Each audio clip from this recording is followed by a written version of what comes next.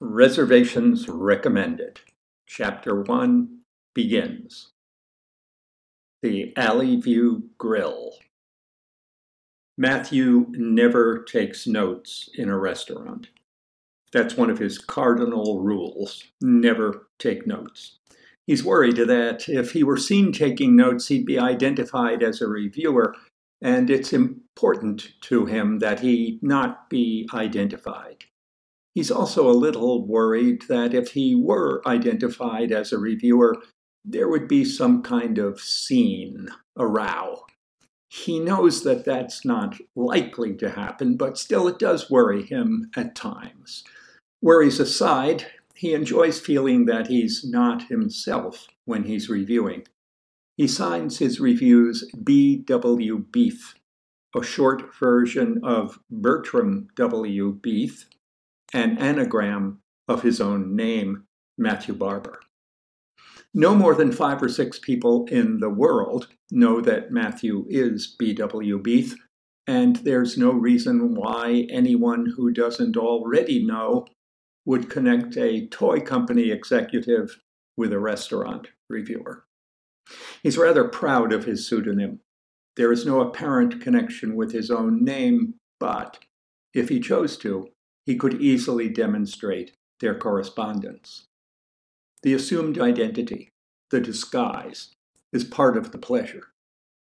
He has a theory that most of us are in disguise much of the time, a theory not original with him, but one he came to independently and therefore feels a proprietary affection for. His version goes like this.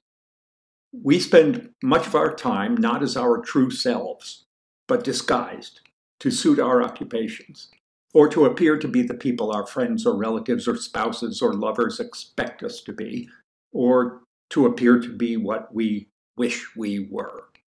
The last is the important one, because when we disguise ourselves as what we want to be, we're doing it to hide what we think we are. He uses himself as an example. I used to be a fat boy. Really, I'm still a fat boy. But now I'm a fat boy disguised as a fairly slim, fairly good-looking, not yet middle-aged man. An interesting man, if you took the time to get to know him. For quite a while now, he's been working to perfect this disguise.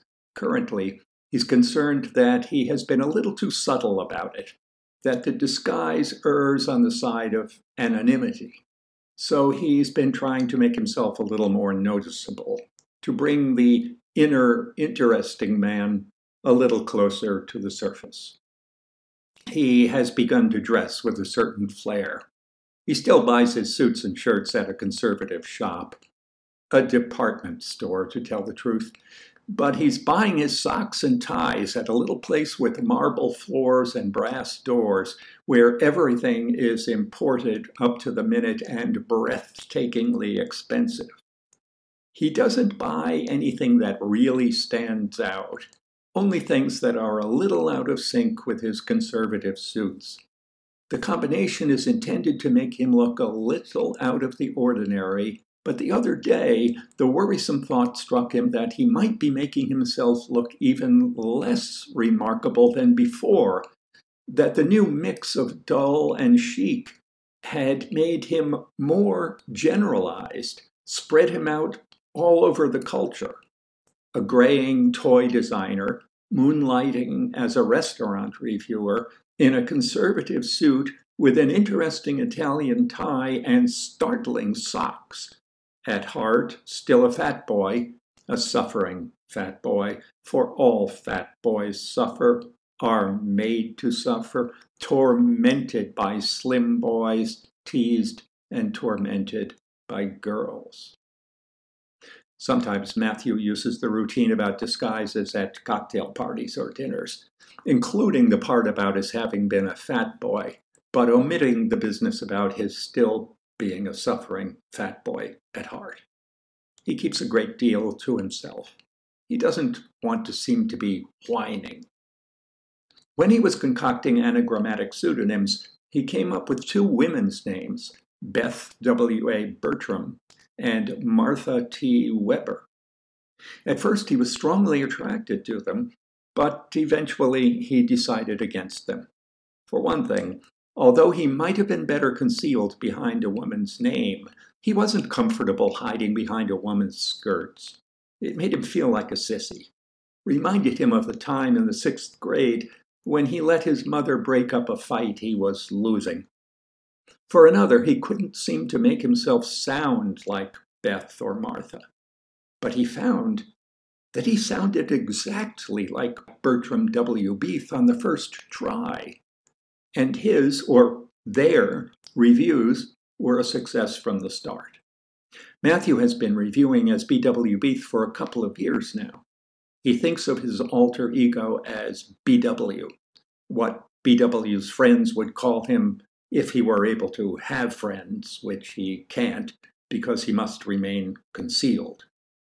When Matthew's out doing a review, he's disguised as B.W. Beath, the well-known restaurant reviewer, almost a celebrity, who, because he must not be recognized as a celebrated restaurant reviewer, is disguised as Matthew Barber, a nearly anonymous man, a stand-in, a shell who lends B.W. a pseudonym to use when he makes his reservations, who is disguised as B.W., and so on, round and round in a circuit of disguise, each self concealing another, each hiding within another.